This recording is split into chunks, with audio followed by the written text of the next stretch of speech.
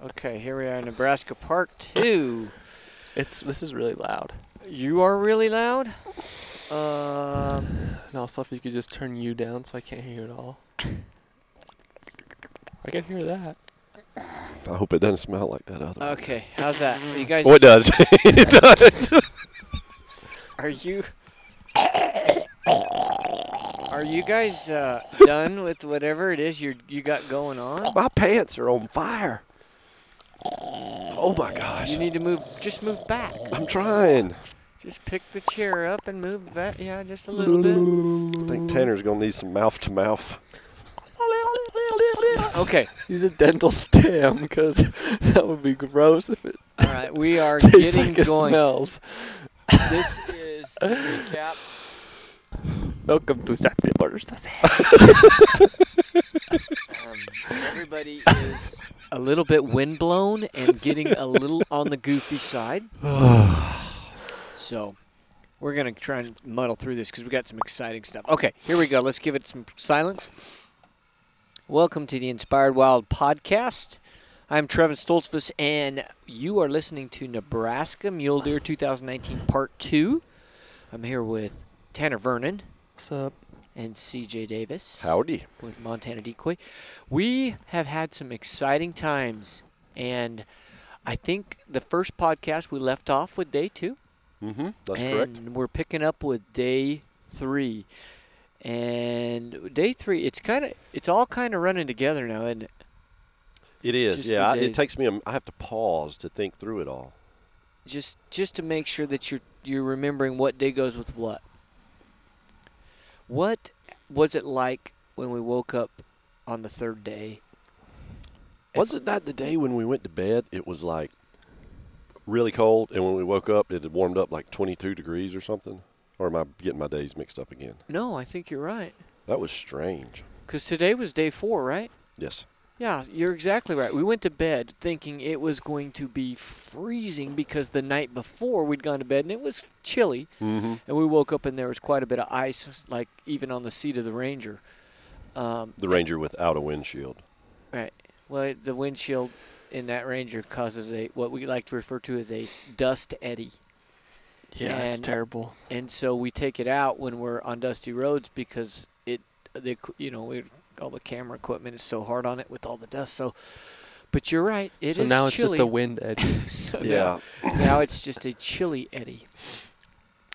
But we got up on the glassing point, the same one From day 2. from day 2. We stayed up on that east side. You're right, east Yeah. side.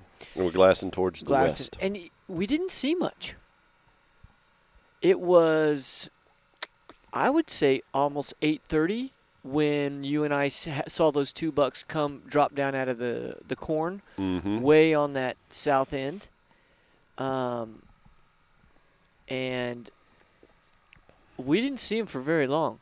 They were there and gone. Right, but we knew the kind of the group of draws they should be in, and so we tried to move as quickly as possible to get eyes back on them, and we got to where we thought we should be able to see them, and we couldn't find them. Yeah, and then didn't Kyle said he saw, because the does, they were in kind of a small little draw, and the does went over one side and the bucks kind of went down that draw a different direction. But then Kyle said that he saw a big-bodied deer running back towards the does from where the bucks went. So we weren't real sure where both of the bucks ended up. And now let me just say this about Kyle: he's the only one that didn't have binoculars, so he's seeing deer from far off, but he's seeing them with his naked eye, so he's not looking at him going, okay, that's a buck, that's a doe. He's just seeing a big-bodied deer, or what he thinks is a big-bodied deer, run up. So he was under the impression that buck had run back up. Correct. Which for us, we're like, dadgummit, that you think everything's going to go to heck in a handbasket. But I really think, CJ, you and I have learned a lot about thinking smarter, working smarter, not harder. Right. Delegating. Right, yeah. Those are all key components in any successful endeavor. Right. And you want to explain what particular we learned on this hunt? Well, I think sometimes you find a unique individual that just has a gift. And they may be terrible at everything else in life, but they have this just amazing gift. Yeah, or knack. And you're not doing them any favors if you make them shelter that gift. Right. So, as a good manager, you want to build your people up, move them forward, all these kind of things. So that's really why we, purposely set back and let Tanner, a.k.a. Snoops, kind of basically find the deer for us. I think it goes without saying he has younger eyes. Unfortunately. Yeah, and I think what we ended up doing, Tanner's a cameraman, so, he's behind the camera, he's getting these different shots, the interaction, the story, capturing the story. But there's a point where if you're dragging 2, 3, 4 guys around the hills trying, especially in this broken country, sometimes it's better if somebody just can peripherally circle the area and find the deer. And Tanner, how do you feel about that? Yeah, I mean, the deer like in these draws, they really tuck in a lot of times, and it's hard to pick them apart. So when you got 4 guys, especially lazy guys that like to drag their feet and stuff, when you got 4 guys trucking through there, it's really easy for the deer to see you first, and that's not conducive to killing them. So, in all fairness, Trev and I give it at least a good 15, even 30 minutes of glassing sometimes before we give up and turn you loose. No, but it worked out pretty good. I mean, because you kind of get a feel like on a windy day, they're going to be, like especially today, how it was so windy, they're going to be tucked up, out of the wind. So you can kind of get a feel for where they're going to be probably. You can't be so narrow-minded. There might be one laying out in the middle of the wind. You never know. And then on, really hot sunny days, they're going to be in the shade and on, a certain, like the north face of a cut or whatever. So it's a lot easier for one person to kind of go around and check that stuff. So that's what I was doing.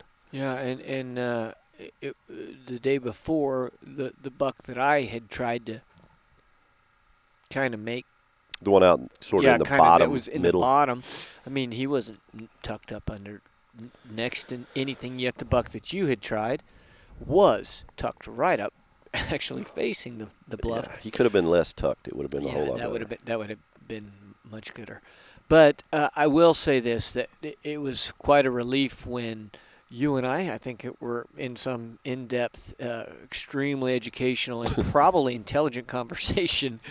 And we looked up, and here comes Tanner. And Tanner says, good buck, bedded by himself. And then you also had found the other buck that was with him, but he was in the next draw over, or was he 2 draws over, right? Anyway, yeah, he was the next main draw. They had, and like, Kyle had thought, the one buck did go back to the does, the smaller buck. And then the better buck was kind of down in the bottom, off by himself in a little hole in there. And what was the wind? The wind speed? We were. It's probably 15 to 20, wasn't it? Wouldn't you say? It was blowing fairly decent. And there were some good gusts, but it was consistent. Where the day before we'd had some good wind, but it, like when I was stalking my buck, I stopped 3 or 4 times where it just died, and I couldn't move. So we had a little bit more wind, in order for us to hide our movements. Make sure that they're not going to smell us, all that stuff. So that was exciting. And I think you even you kind of said, well, here, come here. We went just 60 yards from where we were sitting, and you said, look, right down there. And I had actually kind of started to creep over and look down, and then that's when we made that judicial decision that we were like, Tanner, see if you can find that buck so we're not all, traipsing around. And that buck's position, I recall thinking, man, that looks great. But the one thing that I don't have a skill set for yet is, you think they're, I'm going to say parallel with something like that cedar tree, and you're just absolutely convinced I get behind that cedar tree, your depth perception when you're glassing and it's that far away, and, you can compare what you think that deer's size is to everything else, but it's still, once you get within that zone of, all right, I should be getting close to where I can see him, you really have to not get tunnel vision. And this was set up really nicely because we did have, again, a sustainable crosswind, and the buck was bedded. So he was bedded in a draw down toward the front, and if you can imagine the left side of the draw going up, there was 2 cedar trees, and we were pretty convinced he was level with the lower one, and we thought, going to be about 25 yards from that tree. Mm-hmm. And then the other side of the draw, of course, went up, and the cut went quite a bit further back. So he's out toward the mouth. So the plan was for Tanner and I, we were going to set up Kyle across the draw, across the main draw, because he was in a little finger, a smaller draw. And Tanner and I were going to go to the next draw. That would be to the south, or if you're looking at it, to the left, and come up kind of midpoint and come around, get in line with that cedar, use that cedar for cover. That was the plan. And then I was floating on the other side of the main draw in case you needed him to stand up. You had deploy a decoy. Yeah. Boom, I could just look at you and give the old nod, and you could pop, you already kind of ready. Mm-hmm. Had it ready to just really just kind of lollygag down the main draw to get him to go, what? And stand up, focusing all his attention on you. So I think that was a pretty good plan. I think we all felt pretty good about this. Yeah, I felt very solid about it. Yeah, I thought he was in a really super stockable position, and it helped out a lot too that you were able to get a practice stock in on that deer. I wondered if you were going to bring that up or let that slide. I was not letting that slide. Sometimes when you're out in this country, it is good to work some makeshift stalks in. You're testing the wind, you're testing your agility, all of these things. It's certainly not that one cedar tree looks a lot like another. I'm telling you what, you look at something and then you drop in and you disappear and you come around and you're like, is it that draw or is it that draw? The difference is there's not much difference except that they're different draws because they have cedars in them, although understand it's not full of cedars, but there's a lone cedar here. Yeah. And you look over there, there's another cedar there, and you're like, is that the cedar? Because now you're looking at it from a totally different perspective. And you don't want to make the mistake of, oh, it must be the next one. Right, and you walk in, you're like, oh, son of a gun, I just blew a great opportunity. So I kind of scratched my head. I said, I think it's this draw. And so we start heading over there, and Kyle, well, we got the radio on, and I think I don't know if I asked Kyle or whatever, but he's like, no, he's one draw over. I'm like, hey, anytime you want to tell me that, jump right in there. That was what made it so funny. I wouldn't have told you either. I'd have just filmed you, and I would have probably done some, color commentary on it also. Like, oh, crocky, here we have a wild Trevin making his stalk on the wrong tray here. There's obviously nothing below it. We're just going to see how this pans out. Oh, it's a wonder we kill anything. So, we sometimes use radios. I'll take a quick moment. And when we use a radio, as long as it's legal, in Nebraska, the law is that you can use radios, you can text to each other, you can use electronic communication as long as you're not in a vehicle. which is interesting. So you can't be in a pickup texting somebody where a deer are, or radioing. You couldn't be in an aircraft. You couldn't be in a boat. So it works really well, though, when you're like going up the wrong draw and your oversight, which was Kyle at the time, your oversight master was supposed to go,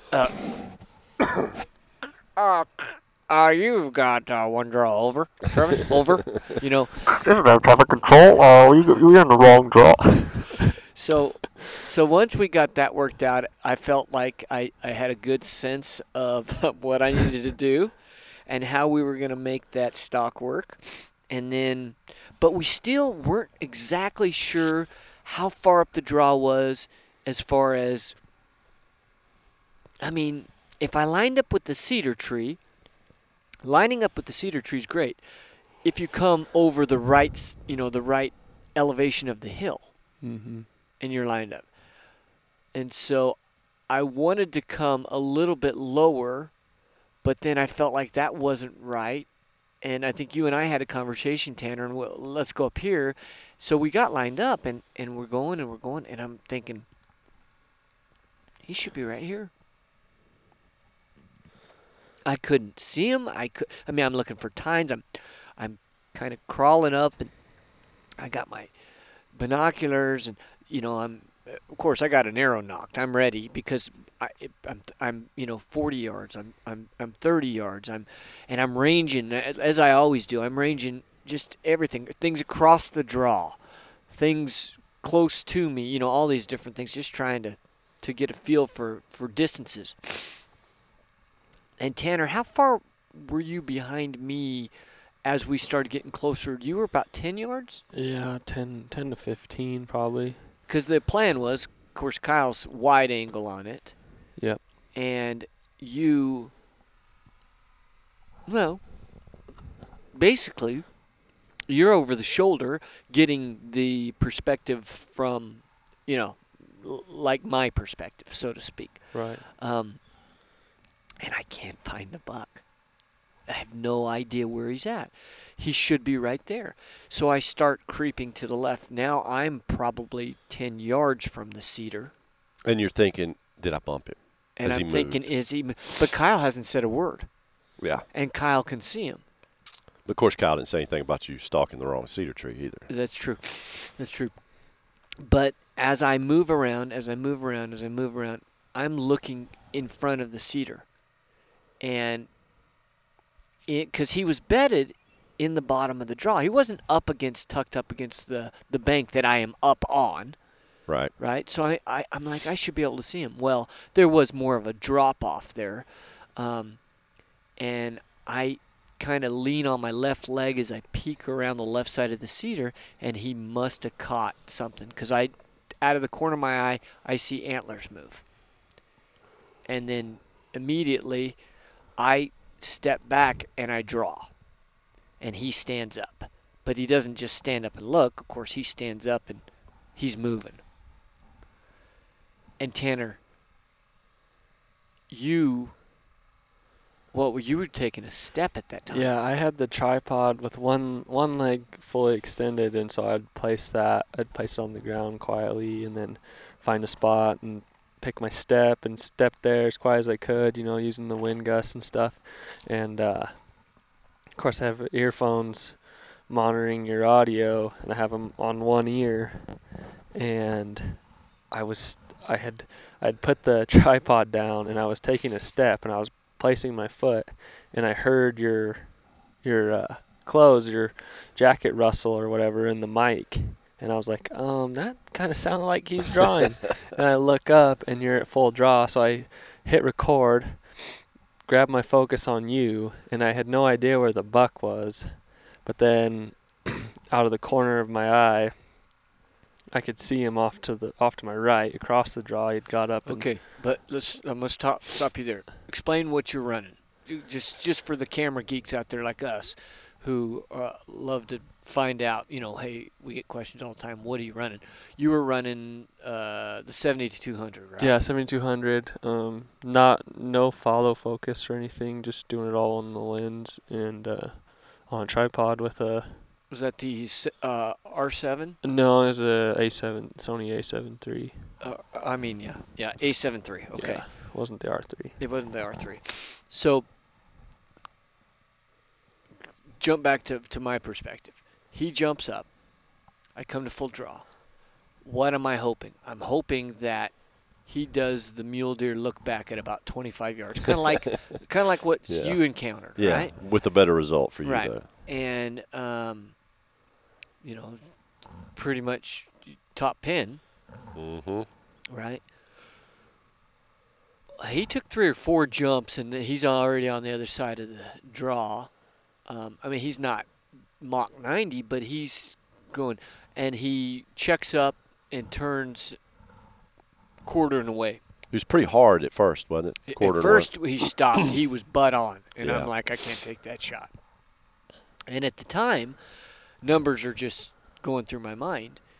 And luckily, I had checked my yardage on a couple of things on that other side, and I knew this one bush was 45. I looked at it. He looked 10 yards further. I'd settled on 55 yards. Never doubted myself.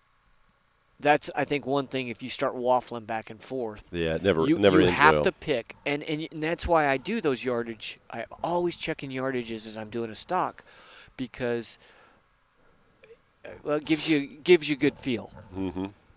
And then I'm at full draw, and all I'm waiting, and he turns a little quarter and 2. I'm saying a little. I mean, he was quartering away to where I was going, okay, I can take this shot now. Put it right. Ideally, I wanted to put it right off of the hip, Mm-hmm. and I ended up hitting him a little bit further back than what I would ideally would have liked. But the shot went out. And you said, did you see me come to draw, or did you just hear the shot?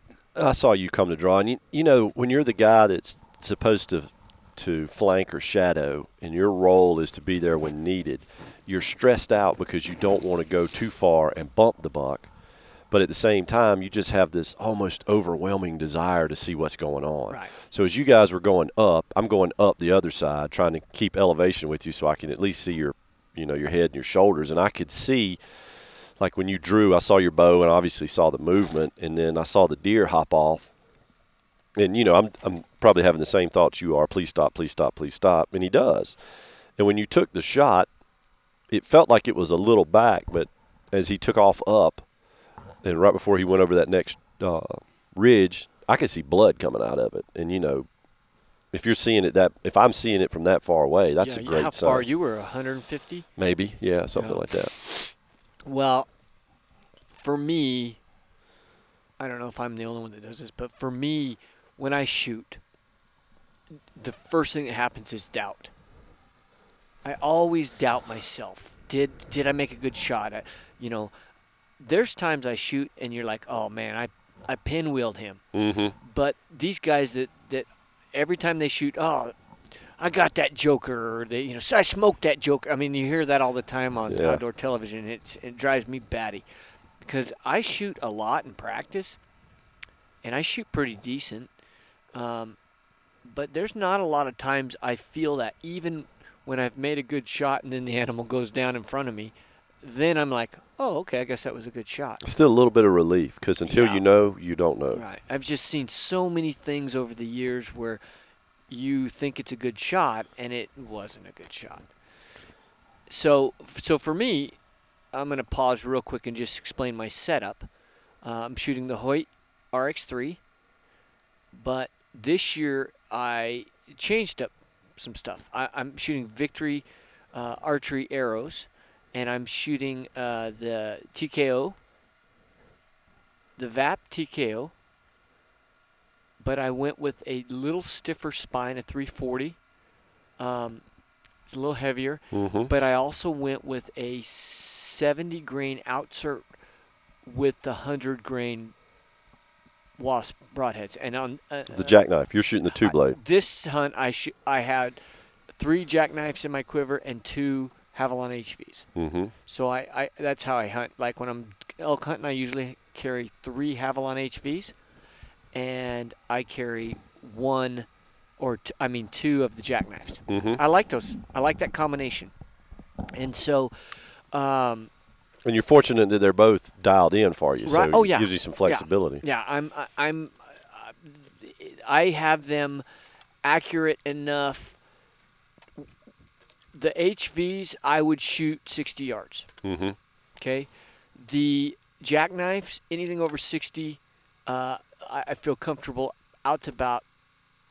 Not that I'd shoot an animal this far, but I was shooting pretty consistently out to 85, 90 yards. So I feel like the drag, and we had this discussion. We're getting down a rabbit trail here. But we had this discussion about the drag of a fixed blade. That people talk to Wasp all the time, and just about, hey, I've got this and this and this, but my broadheads don't hit the same place as my field points. And the fact of the matter is, they shouldn't. Aerodynamically, they're not the same. So they shouldn't. So there's going to be some fluctuations, and it's going to mainly manifest itself like a difference in weight. So it's going to be lower.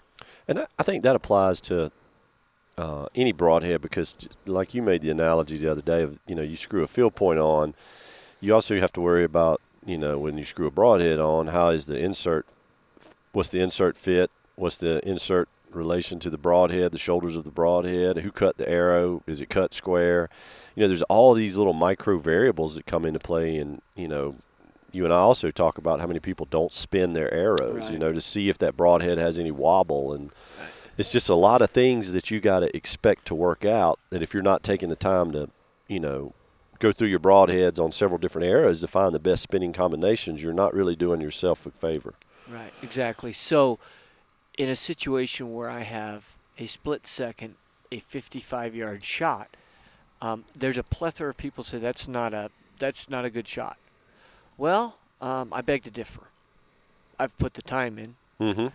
I've practiced. Mm-hmm. I mean, I feel very confident with that setup. So that's why I want to share that setup. But also, I did with the 70 grain outserts, I get a little bit more weight, a little more FOC, and I'm compared to what I've shot. My whole arrow combo weighs about 430, and that might seem a little bit light, but I'm got T-Rex arms, so I got real short draw length, and I'm shooting 70 pounds, and my kinetic energy is plenty. Some guys like to be above 500, and that's a magic number, whatever. Mm-hmm. But I have seen an incredible amount of punch, I guess, momentum increase since I went a little bit heavier than I used to go. Do you feel that you're more accurate by adding that, Yes. increasing that front of center? Yes, I felt like my 80-yard groups tightened significantly. So that's my setup. I know we went down a rabbit trail, but I want people to understand what am I shooting here. Mm-hmm. And so upon the shot, I think I turned to you, Tanner, and I think as I'm coming around to get better eyes on him from around the cedar bush, I think I said, I think I hit him back.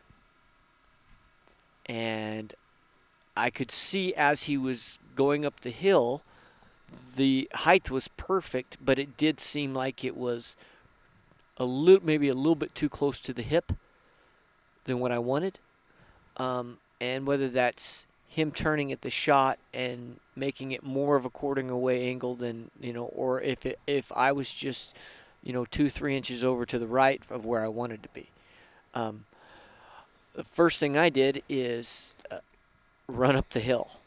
I'm not chasing the deer. I'm just trying to run up the hill and get eyes on the deer. Talk about what that arrow did when you hit him, though. I think that's an interesting point. How it went in, but then when you... Yeah, because it looked, when he went over the hill, I'm like, that does not look good because it was hanging out of him so far. Yeah, it looked like I only had 4 or 5 inches of penetration. Right. But as some things happen, the arrow goes in. I've seen this happen a lot on a quarter and away shot with the shoulder.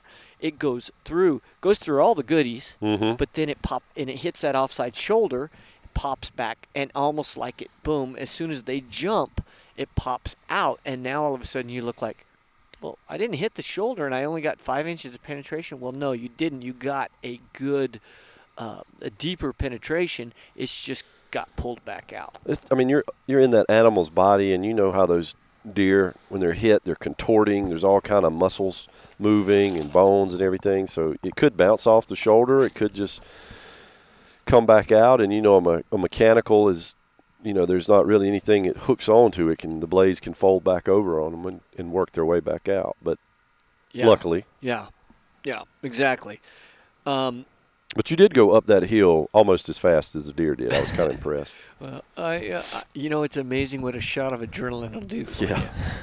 And so I made it up the hill, and the first thing I did when I crested up the hill, of course, was I slowed down, and I got my optics up, and I'm just kind of scanning, taking a step, scanning, and sure enough, I see antlers. He's on the other side of course, I ran over a ridge. There's another draw, and he was on the other side. And he had all 4 legs spread out, and there was a paper plate size pile of blood, and he was not looking good. A little wobbly. And it wasn't, what, Tanner would say, a minute, 2 minutes, and he laid down? Mm-hmm. And he laid down, and then he put his head down probably within 15 minutes. Yeah. I could have hustled over there and shot another arrow. But, man, that's risky sometimes. It is, because a buck that gets that extra shot of adrenaline, sometimes that's enough to – and, you know, the funny thing is, especially if they bed or they lay down, sometimes that'll clot up. Now you lose any blood trail you might have had, and that buck just hightails it with that last bit of energy and then dies. But you can't find him. Or he crosses a property line. You can't get across. Yeah. And luckily, we were pretty good as far as our property boundaries where we were actually hunting. But you had a really good situation to be patient. There was no reason to push your luck, and I think you did absolutely the right thing. You took a break and went back and got your pack and stuff, which is something you're going to have to do, but doing it then is always like buying yourself a little time, calming yourself down, doing whatever, running it through in your head. And, of course, we left Snoop up there to watch deer. So right. I think I just told you. I don't know, but I think I just said, okay, you stay on this deer. I'm going to get my stuff. Yeah, and to me, the deer – my reaction was liver shot, and which is 3 to 4 hours you leave him with liver. liver. I mean, I've had him die, you know, a lot quicker than that with the liver, but it does take some time. And the thing, like you said, is you don't want to get down there and bump him, because then he can go for a long ways. So as much as you don't want him to suffer, he's probably suffering less than if you walked down there and bumped him and pushed him into the next county. I just feel like the more of that adrenaline you dump into them, the farther they can go, and also you're not doing your meat any favors either with that. So, yeah, I just think you made the best decision. You had eyes on him. It was in a place that's the key. Yeah, there's no reason to push it. We had eyes on him. If we just sat there for 2 hours and he still wasn't dead, then you need to reevaluate, or less time than that even. But that situation, you did exactly the right thing of just waiting, and then pays off. Yeah.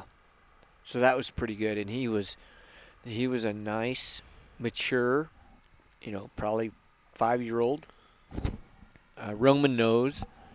Gray face. Beautiful deer. I think he had 4 on one side. Well, not counting the brow tines. 4 on one side, and he was 3 on the other. Pretty wide. Did he end up being a little bigger than you thought he was when we were glassing? Yeah. Yeah, me too. Yeah. I didn't think he was that big. I thought he was good. Mm-hmm. You know, plenty good, but. You know, we're sitting here talking about this, and it sounds like you ran up the ridge, you went back down, you watched the deer. It really wasn't that long until we concluded he had expired right there. Right. Really was not that long, but that adrenaline that's in you and just gets you all excited, and just, you know, I was excited just being a part of it. So Right. Yeah. For sure.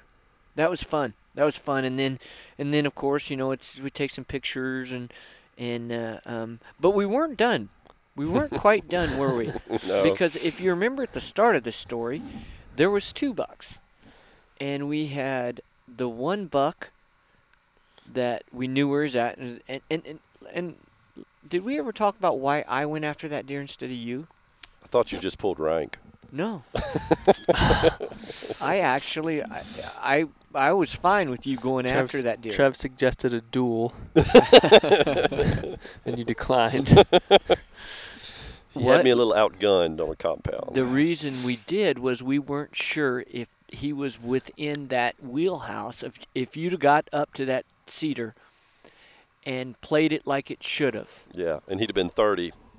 And he'd have been 30, you wouldn't have felt good about the. Yeah, you kind of would have said, "Okay, I got to bow out." Yeah. And yet the competition hadn't even started yet. Yeah, exactly. So with me, I have a little bit more range. So that's, I think, why you said you should go after this deer. I do believe you told me that. I did. But there was, you know, Snoops being Snoops. We had other targets identified. The only factor was, you know, for you to not let your deer go in the direction that Did we ever explain that Snoops is Tanner's nickname? we did on the other podcast. Okay, but all right. For because those he's of you, always snooping on deer. right. So Snoops, yeah. God, I hope that doesn't stick. Oh, it's gonna stick. But I think we kind of congratulated whatever, and then it was back to business. Oh yeah. And then you guys take it from there, because I stayed with the deer. So it was one draw over was where we thought the other bucks still were, and your buck didn't. He didn't endanger that, but and Tanner, you correct me where I'm wrong, but we kind of went up top trying to get an angle in the wind, and we never really laid eyes on them. We went kind of in a horseshoe around them, and when we got up there, the deer were boiling over the top because they had winded us. And that wind is you know, all these little cuts and stuff it's amazing how it can swirl through sometimes when you think it shouldn't, but it does. Because the predominant wind, which I was using for my advantage, Mm-hmm. was the same for you. Mm-hmm. But because of their position in the draw, Mm-hmm. it was creating that little bit of a swirl. Turbulence or swirl or Mhm. something gets you. But ironically enough, the way they departed, they kind of made a loop and went back by you almost while you were I sitting with your actually deer. videoed them with my iPhone run. You know, they were 60 yards away, Mm-hmm. but run by me. Mm-hmm. They were in my wheelhouse. No, because he never even paused. But yeah, And then after that, we just kind of concentrated on your deer, getting some better photos and Mhm. stuff like that too, and loading him up, Load- bringing him out. yeah, that was an adventure in and of itself. Getting in to get him out. The way this country lays, I mean, you look at it, it's just a pasture, and you see 4-wheeler tracks all over because the farmers or the ranchers are going fixing fence or mending stock tanks or whatever. But it's also sandy country, so you get a cow trail that gets started, that gets turned into an arroyo, and then you end up with this in the bottom where you're driving along this nice bottom of this draw, and it's just completely washed out. And suddenly you're high centered. And suddenly you're high center. It was good that you guys were all there to push me out when we did get high center that one time. Yeah, and it took you forever to get back there with the stupid thing. Well, yeah, because I took like 3 different. I knew the path. I had it on Onyx. I mean, you could see where I could go, Yeah. bottom of the draw, but I couldn't get the ranger there. So we had to kind of take a few detours, and Colton, when I got back, when I came back, Colt was here, and we came back to get, I think, the drone Mm-hmm. to since I had killed and you weren't going to be hunting, we took the drone and flew a little bit, and well, when we came back to camp to grab it, Colt pulled up, and so Colt and his son Canyon, who hunt turkeys with us, of course, and Colt's with Go Light. Shout out to Go Light. They jumped in with me, and we went back, and they got to help recover the deer. So that's always fun. Colt's just a genuinely nice guy. This is the first time I've ever got to meet him, and he was just a pleasure to be around. You know, he was as excited for you. Oh yeah. And that's what you like to see in somebody. Yeah, and it's funny because what I met Colt years and years ago when we did a little presentation for their bow hunting association, and we spoke, showed a few videos, talked about some of the adventures and stuff like that. And Colt was a wrestler, so him and I immediately began wrestling. No, I would not. He's a little bit stouter and out of my weight class. Probably in better shape than I am. We hit it off right away, and Canyon was pretty young at that time. But over the years, we got to know each other, and Canyon's been part of our kids' turkey hunt. We got to film him. Tanner actually filmed him shoot his first. Well, Tanner was in the blind with a camera when he shot his first turkey. For some reason, it didn't get filmed. Yeah, that was whatever. Yeah. It was a long time ago, but will never be forgotten. It was the camera. Right, sure. So yeah, you guys got to meet that, hang out with them a little bit and meet Canyon and stuff. So that was cool. That was a good day. That was a lot of fun. And then last night,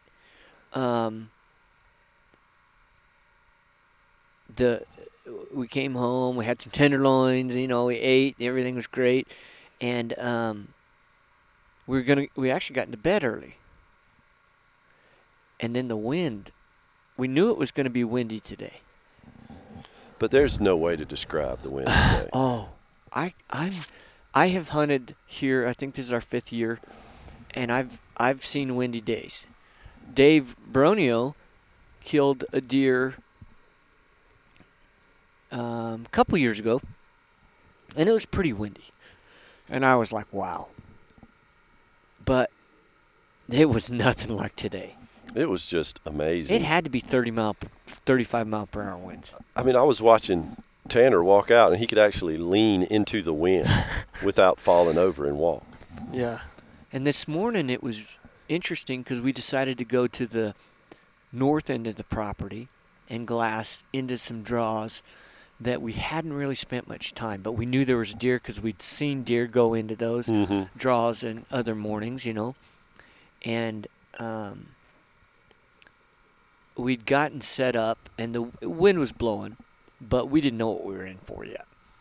And we really didn't see much movement. And then I happened, out of the corner of my eye, I saw movement and got my glass up. Allegedly. You say allegedly, yeah, that was the buck that we found.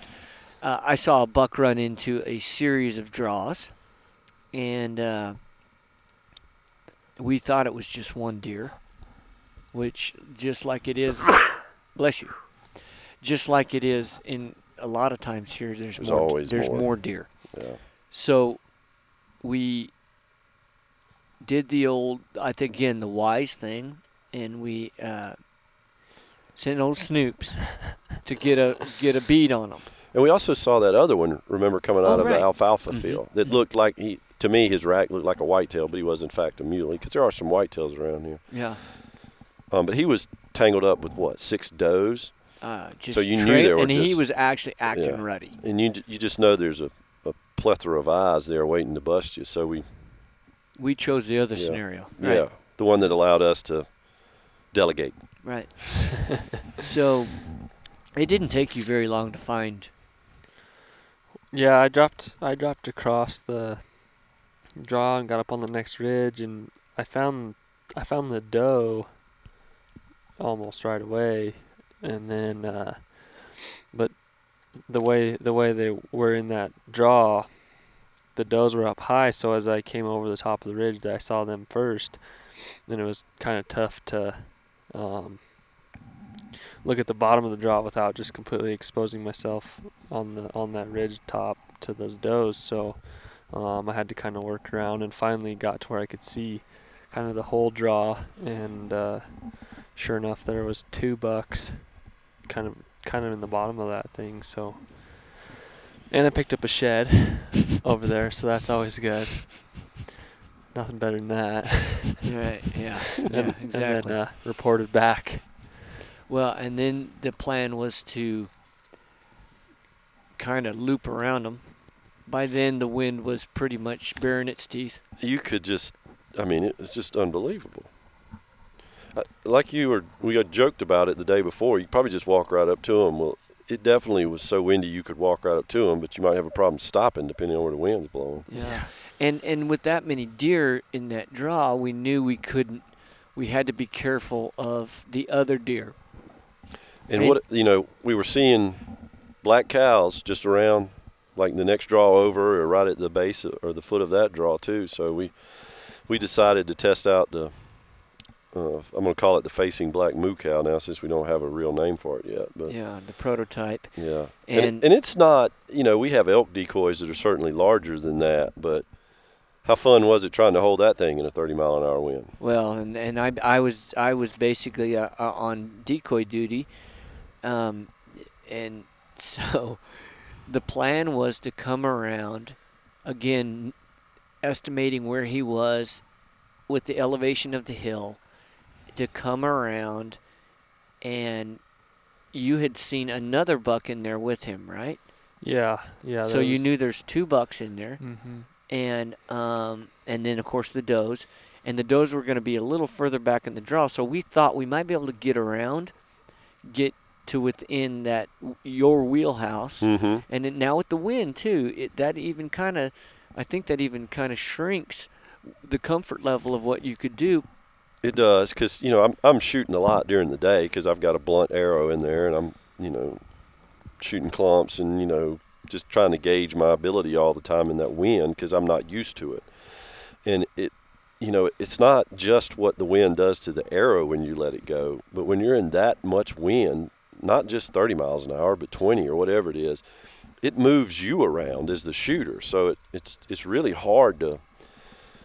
And my bow, I'm carrying my arrows on my bow. I noticed you took your quiver off when you were getting ready to shoot, so you're cutting down on some of that wind resistance. Right. But my bow has a 2-piece quiver on it, and that's what I'm used to shooting with that extra weight on there. I like it, but it definitely catches a little bit more wind. So trying to figure that stuff out, it's ideally that situation was a 12 or 15 yard game for me, which is asking a lot. You can do everything right, but the deer still has to make a mistake. Right. And we started getting pretty close. I'm holding on to the decoy, and as we move forward, and this is, of course, the facing cow decoy without the CJ and Trevin heads. Yeah, that Jerry had sent us. If you listen to the first podcast, you heard about that. I'm not going to go into that. You'll have to listen to the first podcast. But there's a little practical joke played on us. And so as we move forward, there's handles in the back, which were huge for me today because I could hook my thumbs in the handles. Normally, you'd just be able to hold the handles. Mm-hmm. But I could hook my thumbs in the handles and then get the wire that supports the frame Mm-hmm. of the cow, and it gave me better control. But I still was having a hard time. What I ended up doing was taking one step with my left leg, holding onto so my shin would hold the bottom of the decoy, my head would hold the top, and I take a step because it's blowing. It's a sail. And I was prepared to catch you when the wind blew you back. Yeah, exactly. And so we came around, and Buck stands up. And then A buck stands up. A buck stands up, and it's the bigger buck. He's even closer to us. He's probably 20 yards from us at that time. Mm-hmm. And I'm thinking, this is great. And he doesn't stand up and jump away from us. He just stands up and maybe takes a step or two and looks back. And so I'm still taking another step, trying to get closer, because then the plan is, of course, you're going to come around the right side of the decoy. Take the shot. And take the shot. Well, then a little buck jumps up, and he's further away, but he's definitely more nervous. And he comes up on the other side of the draw. Now he's probably 35 yards away.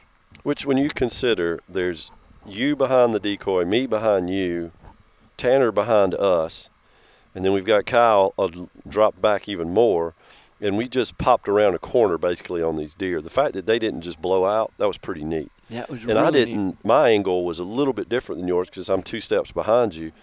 I didn't see the second deer. I didn't see the first deer until you took those extra steps. And then I saw him because I was focused on the little buck that was farther in the back. Right. And literally the wind is blowing so loud, I can't hear half of what you're trying to whisper out the corner of your mouth to me. Right. So it's just a lot of confusion going on. The plan stays the plan. But And we got stuck there, I would say, a good 15, 20 minutes. yeah, and they went back to feeding. Yeah, they literally, the big buck not only went back to feeding, the littler buck on the other side that was further away actually stared us down. And I don't think he was staring at us because we were behind the decoy. I think because Kyle was 20 or 30 yards behind us, which normally, and you can say whatever you want to, hindsight's 20/20. Normally we would have put him on the opposite ridge, where he could see all of that, but he doesn't have to move. He just sneaks over there, sets the camera up, and is still. And he's got everything going on. But for some reason, we elected to have him trail behind us. So his tripod's not set up. He's holding the camera. And I think he's got the 1-400 on there, so that's a bigger lens also. And he's videoing all of what we're doing, but he doesn't have the comfort and the ability to maybe change a little bit of weight on your legs or whatever because you have a decoy in front of you. And I think that little buck was fixated on him and was catching just enough movement. And understand, there is movement. This wind, there was one time you picked your hand up and put it in the middle of my back because I was about to get blown over. Yeah. And so I think that was something that kind of worked against us. But I was blown away by the fact that we were there standing within easy compound range. Yeah. And for a long enough time minutes. for you to range everything that you wanted to. Yeah. And the bigger buck at that juncture fed around back behind a big cedar.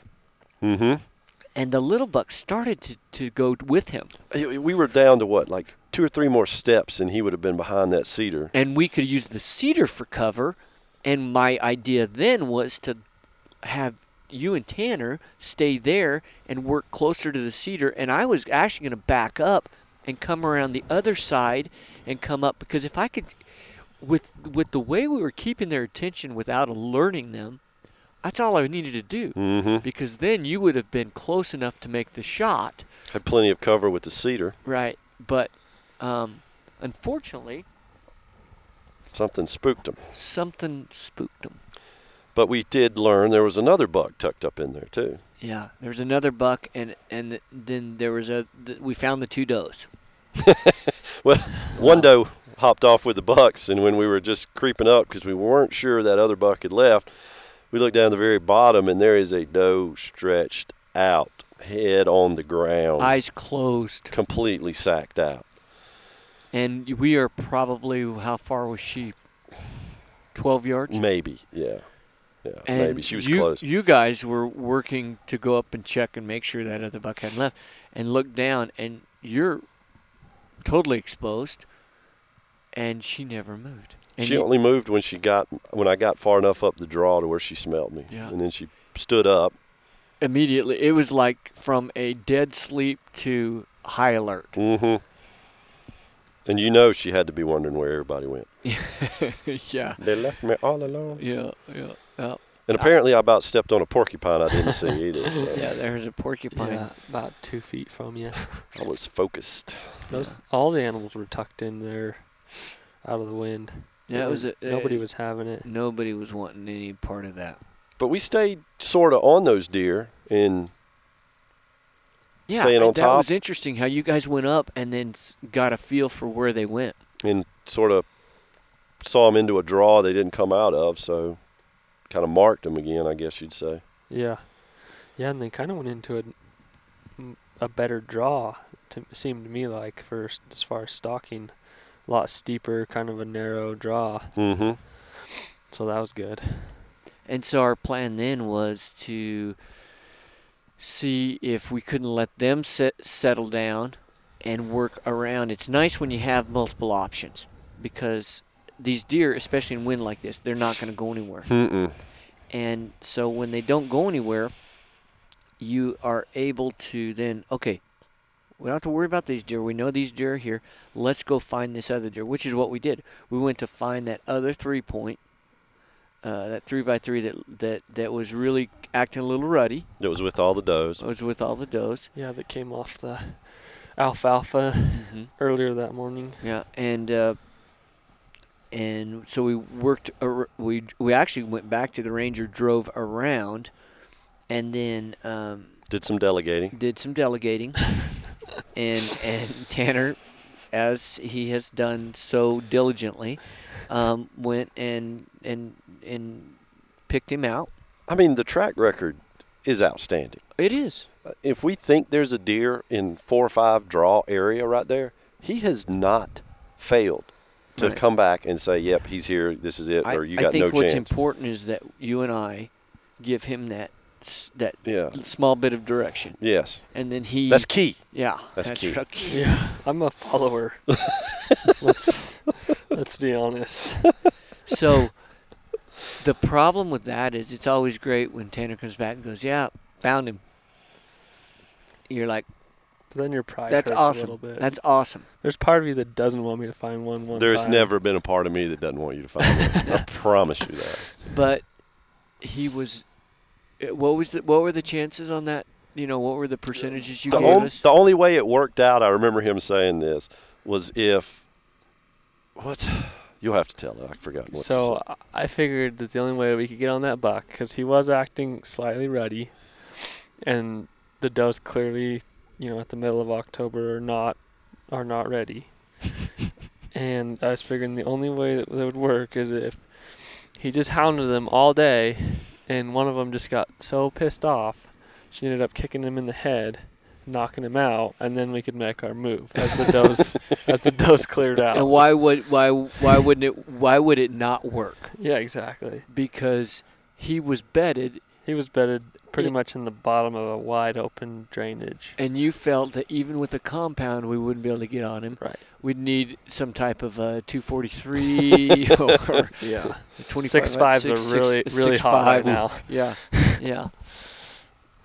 So, with that being said, we said, okay, well, we know where those other bucks went into the draw that you had watched, Mhm. and we went back around, and sure enough, there they were. Of course, we sent Tanner in again to confirm draw and location within said draw. Right, sure, for sure. I mean, I just think that if we start something, we got to finish it. Yeah. All right. Yeah, no doubt. And Did you so- find the shed on that trip too? There was another shed. No, you I pulled found out. that bigger shed when we were stalking them the first time. Oh, that's right. That's right. So it's a 2 shed day, which I've had better, but it's better than nothing, I guess. well, when you're hunting deer instead of shed hunting, I'm always shed hunting. I tell them, I Let's be say the honest. only time I like sheds are when they're attached to a skull. So you guys, the plan on this particular stock, again, with the wind as truly magnificent as it was today, I kind of did what you were going to do for me when I shot my buck. The flanker. I was the flanker. I kind of went across the draw with the decoy ready to create either an attention grabber or a diversion, something if you guys just needed the buck to stand. And the bottom of that draw, was that actually an old dam that went across there? Could you tell? Because it looked man-made to me. It looked man-made, but then it looked like they made it, and then they were like, "Oh, we need to drive through this." So then they just cut a knocked a swath. hole through it. Yeah. So I actually set up in between there, and where I could still see you guys. And we had Kyle doing Kyle wide set up view again. on the wide lens, and we knew there was 2 bucks in there, correct? Yeah, for Yes, sure. we knew for there sure were 2. too. There was 3 bucks and a doe, but I could never find the other buck and the doe, and so they were moving the most. So I don't know. I kind of figured they headed out of there. I went to another little draw somewhere nearby because I could just not ever pick them up in there. And the 2 bucks we were looking at, one of them was a 3x4? I can't remember. The littler one. I think it's a 3x3. 3x3. And then the other buck, we didn't really touch on that, but he was kind of a goofy buck. He was still in velvet, and he had one really tall side, and then the other side was like just 3 or 4 points. He had a big something. tall 2-point on one side, still in velvet, and then the other side was like a long spike and a medium spike and a little spike or something, all coming off of his base. So he was a little wacky. Yeah. Which appealed to me a lot. That was kind of what I was. You like him wacky. I do. That's why we get along so well. I was really hoping that would be the one that played out, or that would be the one that I would get the opportunity on. And theoretically, he was the closer of the 2 based on where they were bedded and our approach line. So. And the funny thing was that buck, when you guys got into position, the other buck stood up.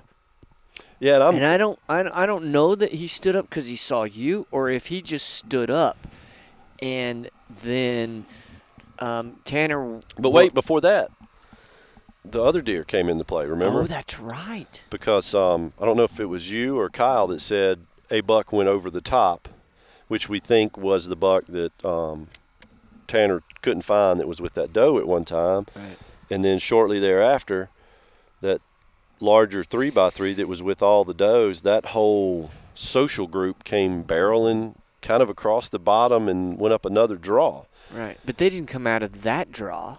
No, they came like right, yeah, down, and I don't think they bothered the 2 bucks we were after. They may or may not have scooted that other buck over the top coming through there, but I think it was just bad luck because I was being more careful than I normally am with anything. But I'm inching on elbows and toes up to behind a bush and trying to look down in the bottom because Tanner's behind me, and he's so great at, once he sees country, it's like a photographic memory. He's like, no, that dirt bank over there is the one you want to focus on, not this one. But I'm still easing up there, and, in the time frame from when Tanner spots them to we get in that zone, they can easily stand up, move, get spooked, whatever. Yeah. So you got to kind of keep you your can't ever get tunnel vision.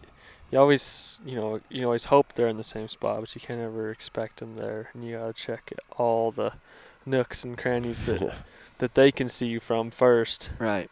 Just in case. So I'm on my belly behind this scrubby brush, and I've got my bows. The one great thing about a stick bow is you can slide it around, toss it up ahead of you, whatever. You're not going to bend your sight pins. And then that buck just stands up, the non-wacky one. And he's not like terribly spooked, but he starts going up and eventually goes out of the draw, and I don't see the other one. Right. And they were so close together that it doesn't make any sense to me why I can't see the other one. If one of them stood up and left, the other one should be right there doing something. Well, he was farther up the draw. Come to find out later from Kyle, he said he had stood up and moved back, but bedded back down again. Right. So he had moved. He was more to your left than you were Yeah. than you were assuming because Yeah. you were assuming he was more directly below you. But again, the first buck that stands up, I don't know. What do you think he was? 35 yards? Yeah, probably. When he stands up, and then he walks obligingly up the side there and then turns broadside. Yeah. So, like, please shoot me with your compound. yeah, but I didn't bring that. So. And then the wacky buck, he was probably 50. Yeah, I'd say. And he kind of did the same thing. And then what's interesting to me, because I don't get to do this a lot, is you've noticed on every stalk we've had, we have like this dissection meeting afterwards too. Is that where he was bedded? Here's where he's bedded. And then, I want to take my blunt arrow and see if I can make the shot, if he was in the bed, all that kind of stuff.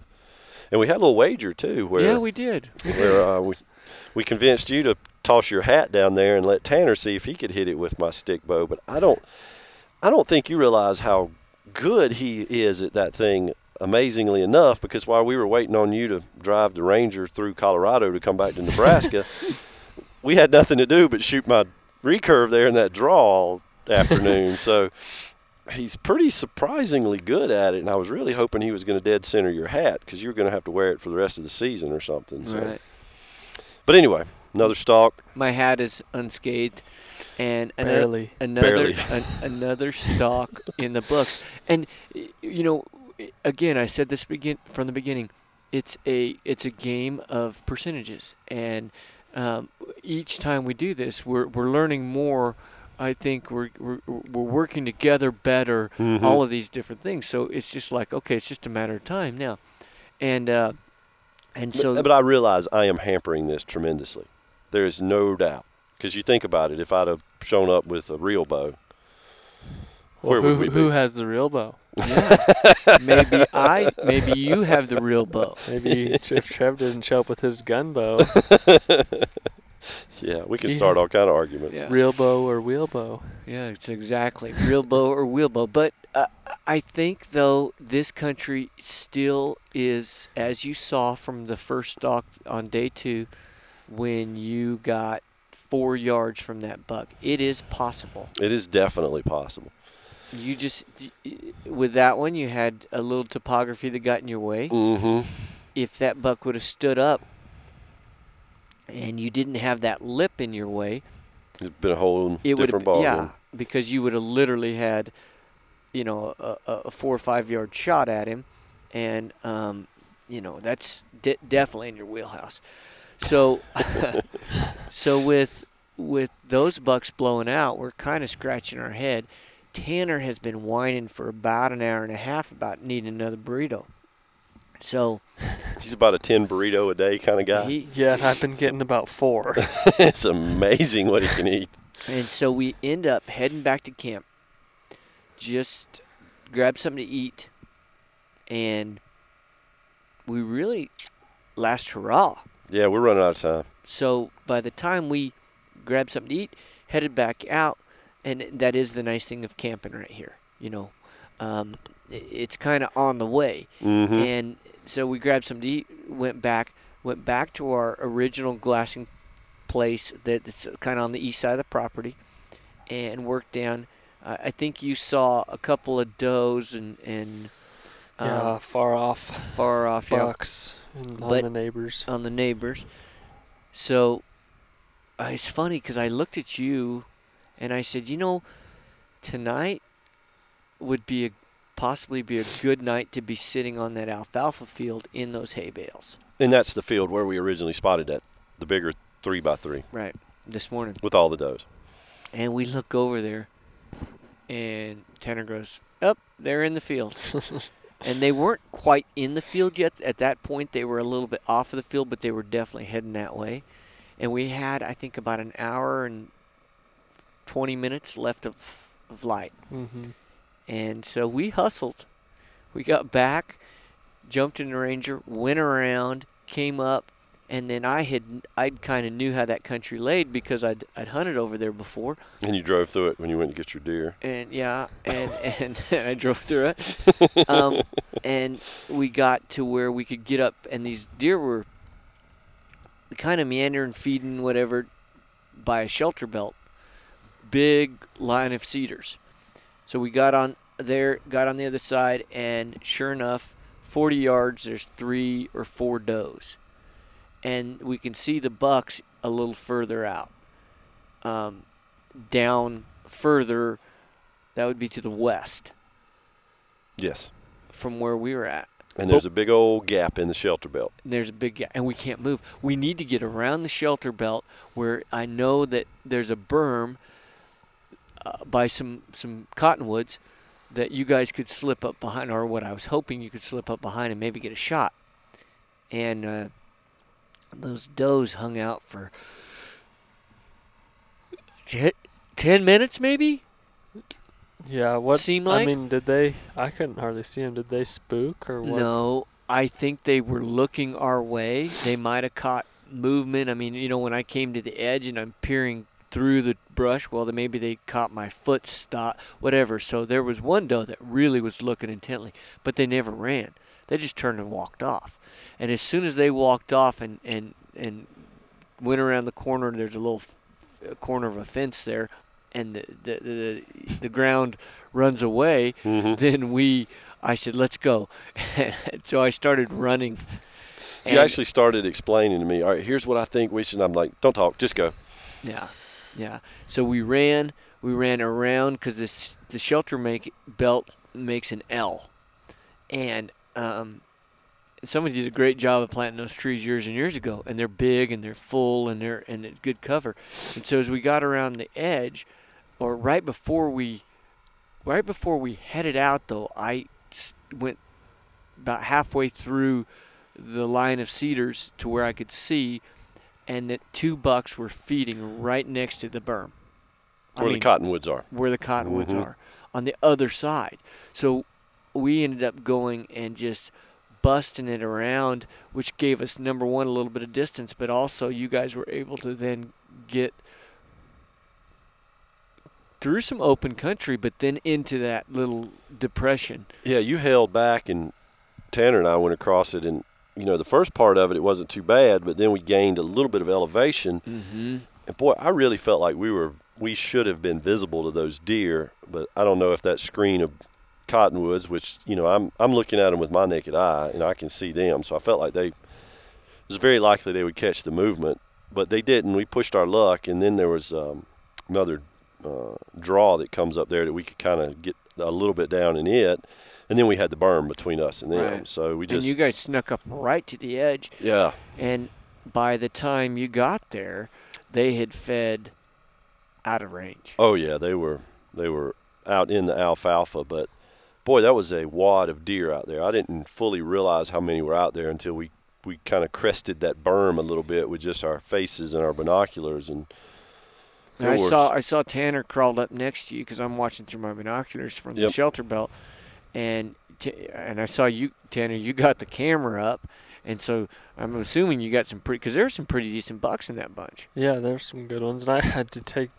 I just took the tripod off, disconnected the camera from the tripod, and I just handheld it rested on top of that berm basically, because anything else, and they definitely would have seen me with the tripod. So it was, and we were pretty close. How long did you guys sit there? I don't know. It was a while. 30 minutes.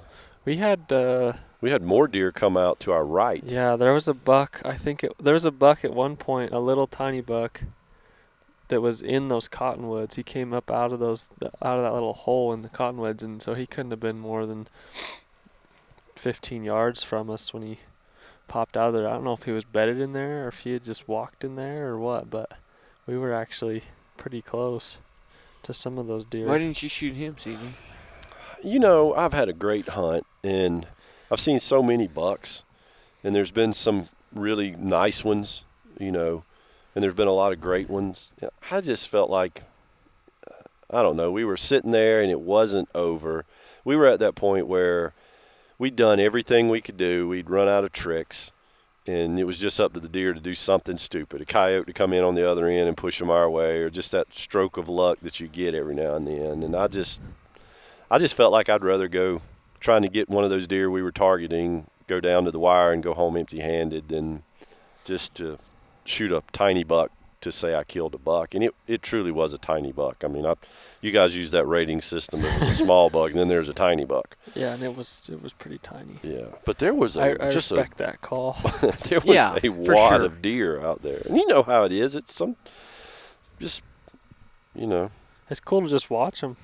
Yeah, and they were, a little bit of sparring going on, a whole lot of. Seems like every so often Tanner would spot another buck that I hadn't seen out there, so that's discouraging but not unexpected.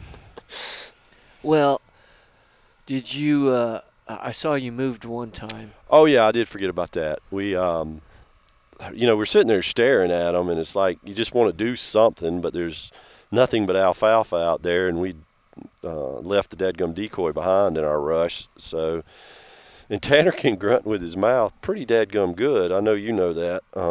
So I said, well, just grunt at them, see what they do. Well, he starts grunting at them, and they actually kind of step our way. It's that look that you get from deer that you're not sure if it's curiosity or a little bit of an alarm or maybe a mix of both, but they started coming.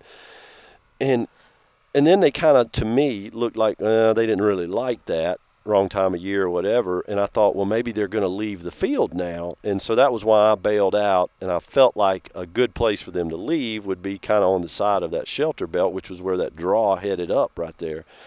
And I was going to get right there just in case they came across, because we still had some shooting light. But they just went back to feeding. Do your grunt.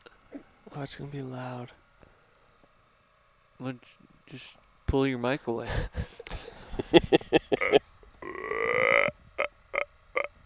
That's pretty good for just a mouth grunt. You had way too much time on your hand as a kid. So the evening ends, and you just you really can't do anything. We're totally and completely out of options. Got dark. Got dark, and we tried to slip out. Hopefully didn't spook any of them. Last day of the hunt, but you still don't want to spook deer unless you have to, I guess. And we had a little miscommunication to find you, but we got through that too. So. That's because Tanner, no. Tanner didn't listen. Neither of us are wrong. I'll meet you at the end of the shelter belt. Okay. You went to one end, we went to the other. Yeah. And we waited at least. We went to the end that seemed, like common sense, because we had to go back and get the backpack. And you were glassing closer to that one, not just from the other one. So you went the wrong direction, but it's okay, Trevin. Well, what I said, what I told you was, I'll meet you at the at the end of the shelter belt where you guys left from. I didn't hear that part. Yeah, I know, because you hung up. No. I think maybe your phone just cut out. Anyway, we worked it out. Of course, nobody has a flashlight, and it's pitch black dark. Well, my headlamp, everything. I dumped when we dumped my pack, and honestly, it was. I wasn't much on, hey, let's film this. I was more, okay, let's kill a deer. Come on, CJ. I was kind of in that mode because it was the last hurrah type of thing. So I'm. Oh, it was getting filmed. Yeah. Okay, well, guys. I know. You did a good job. It's not like I can outrun Tanner. Yeah, that's true. Or outjump him. That flat-footed over the fence today. That was crazy. Yeah, that was good. I put that on Instagram. Wow. Do a lot of things for $5. I bet Tanner $5 he couldn't flat-footed jump 3-rail fence, which in fact was a stupid bet because I've seen him jump a 5-rail fence or a 5-wire fence, flat-footed. But no, you had one step on that one. But still, it was close. I mean, flat-footed in boots and as many clothes as I could possibly wear. If we would have made him do it into the wind, he wouldn't have been able to do it, though. I would have landed backwards. He would have jumped up and got blown 4 feet back. Yeah. He used the wind to help him. He just had to get the elevation. I don't think we can wrap up this hunt at all without hitting on the wind today. I mean, we're in Nebraska, and the wind is supposed to blow, and you want it to blow, as you've said numerous times before and during this hunt, because that's what lets you get close to them. I have never hunted in wind like this.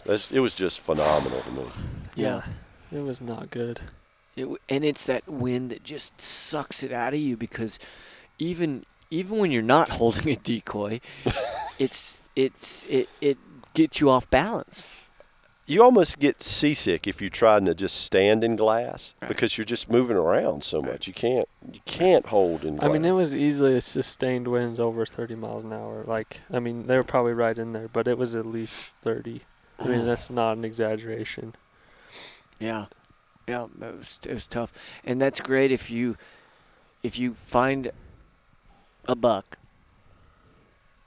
that beds in a way that you can get to. Your shadow doesn't mess you up. The wind is the right direction. You don't have to worry about it. All you got to then do is make that close shot. But unfortunately, we found a lot of opportunities where there were other deer. If we could have found, like my buck was all by himself in the draw. There was nothing, we didn't have to worry about another deer.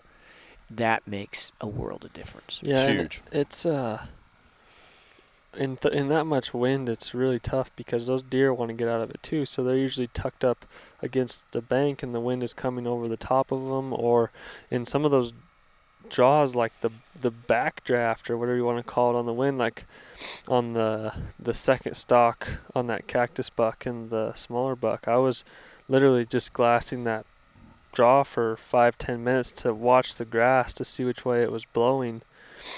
And I mean, the wind was definitely coming from one direction all day, but once you dropped into there, you had little gusts that were coming back up the draw and to the side, and so it was really tough to, once they dropped into that cover from the wind, to not get winded, because they got little gusts and stuff, and they're I mean, it's on purpose, I think, for those deer. And the other thing that I've seen is deer, when it's that windy, they're nervous.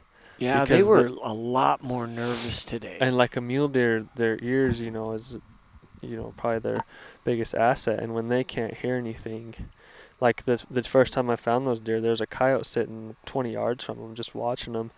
And I mean, they just had no chance of hearing it come up, and it did spook them a little bit. But so it's just tough when it's that windy. And we dropped into a couple, like on the stalk on the cactus buck and that 3-point, we dropped into a different draw that was similar, just to kind of see what the wind was doing in that draw and how it acted. And I think that helped us a lot on that stalk. Yeah.